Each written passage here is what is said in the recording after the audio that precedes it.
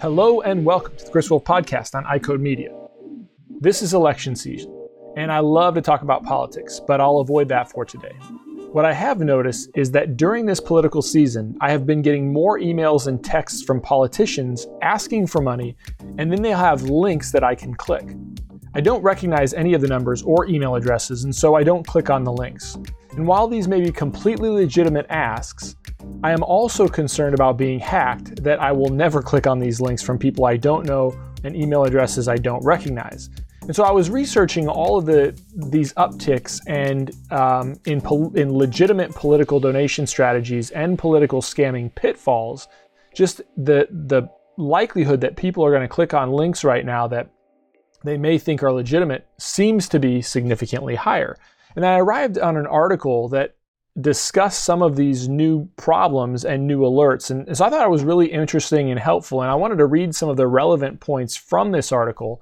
And I'll link the whole article in the show notes. And so it begins, quote, "For years, businesses and individuals have had to worry about so-called phishing scams sent via email or text." And this is what I was talking about as well.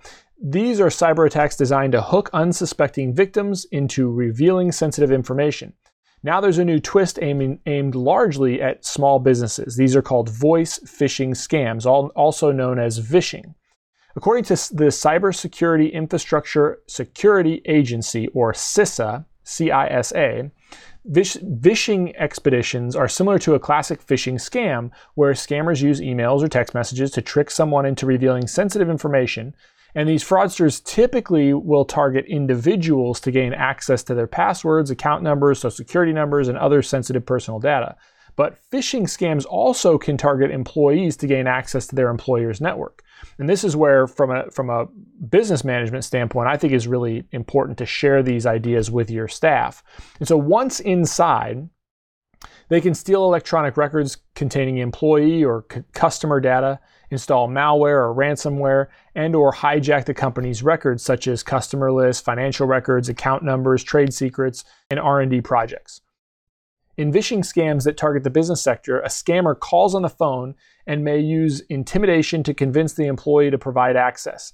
In some cases, the scammer may pose as a coworker from the company's IT department who's been assigned to install software updates and they're actually malware updates. And so they talk about how there is an increase in number of cases. And so they postulate that this is mainly because of a proliferation of employees working from home during the novel coronavirus pandemic.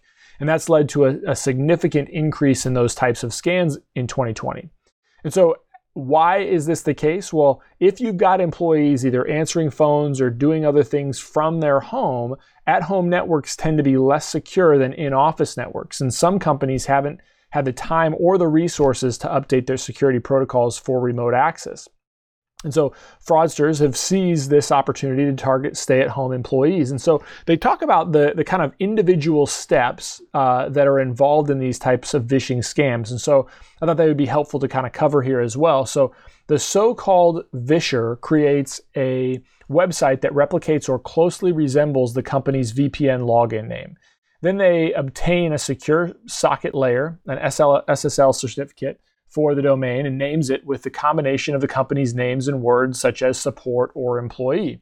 Then the Visher compiles a dossier on the employee, including the employee's full name, address, phone number, position in the company. This information can often be obtained from public profiles on social media platforms, recruiter and marketing tools, and publicly available background check services and other resources.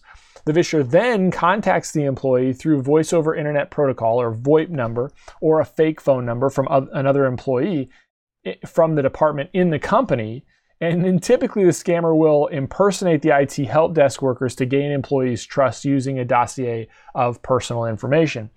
Finally, the Visher convinces the target that he or she will receive a new VPN link that requires login information. And this may include two-factor identification, a solo password, or both. And in some cases, the prompt is approved by an employee who mistakenly believes the access has been granted earlier to the IT desk imposter.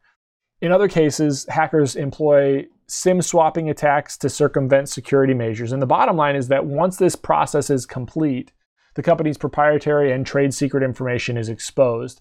And so they talk about how can you prevent an attack, and there's really 5 main steps. I think, in our businesses, on the one hand, most of our businesses are pretty small comparatively, so there may not be a lot of potential gain from hacking a business, or not maybe as large of an upside as hacking one of our businesses as, say, a really large corporation. But on the other side, if we're not putting measures in place, we may see that we're very easy targets. And so some of these techniques can be kind of helpful. So first is restricting VPN access hours and VPN connections to managed devices only, using mechanisms like hardware checks and installed certificates so that user input alone isn't enough to access the corporate VPN.